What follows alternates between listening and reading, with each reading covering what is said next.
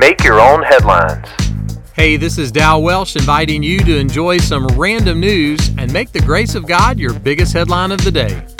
Today's podcast is sponsored by the Freddie Fleet Band and the letter H.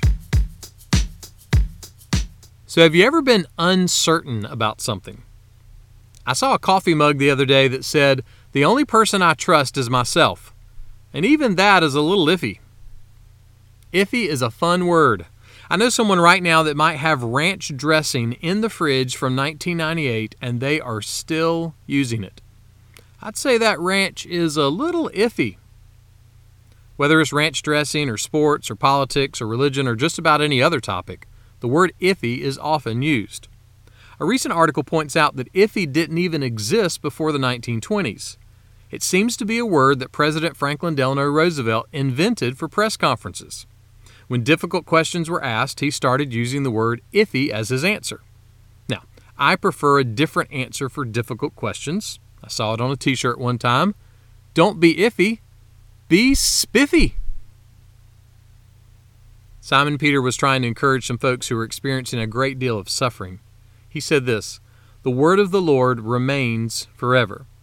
And this word is the good news that was preached to you." You could say that for the last 6,000 years, the one true God has been true to His word. But that would only be partially true. God has been and will be true to His word forever.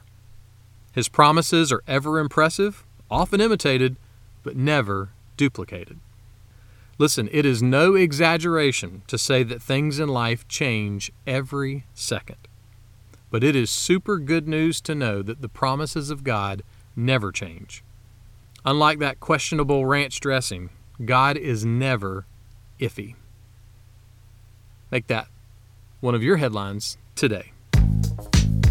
Make Your Own Headlines is a little smidge of encouragement from Holland Avenue Baptist Church. For more ways to listen to this podcast, for weekly sermons, and for more positive resources, check out hollandavenue.com.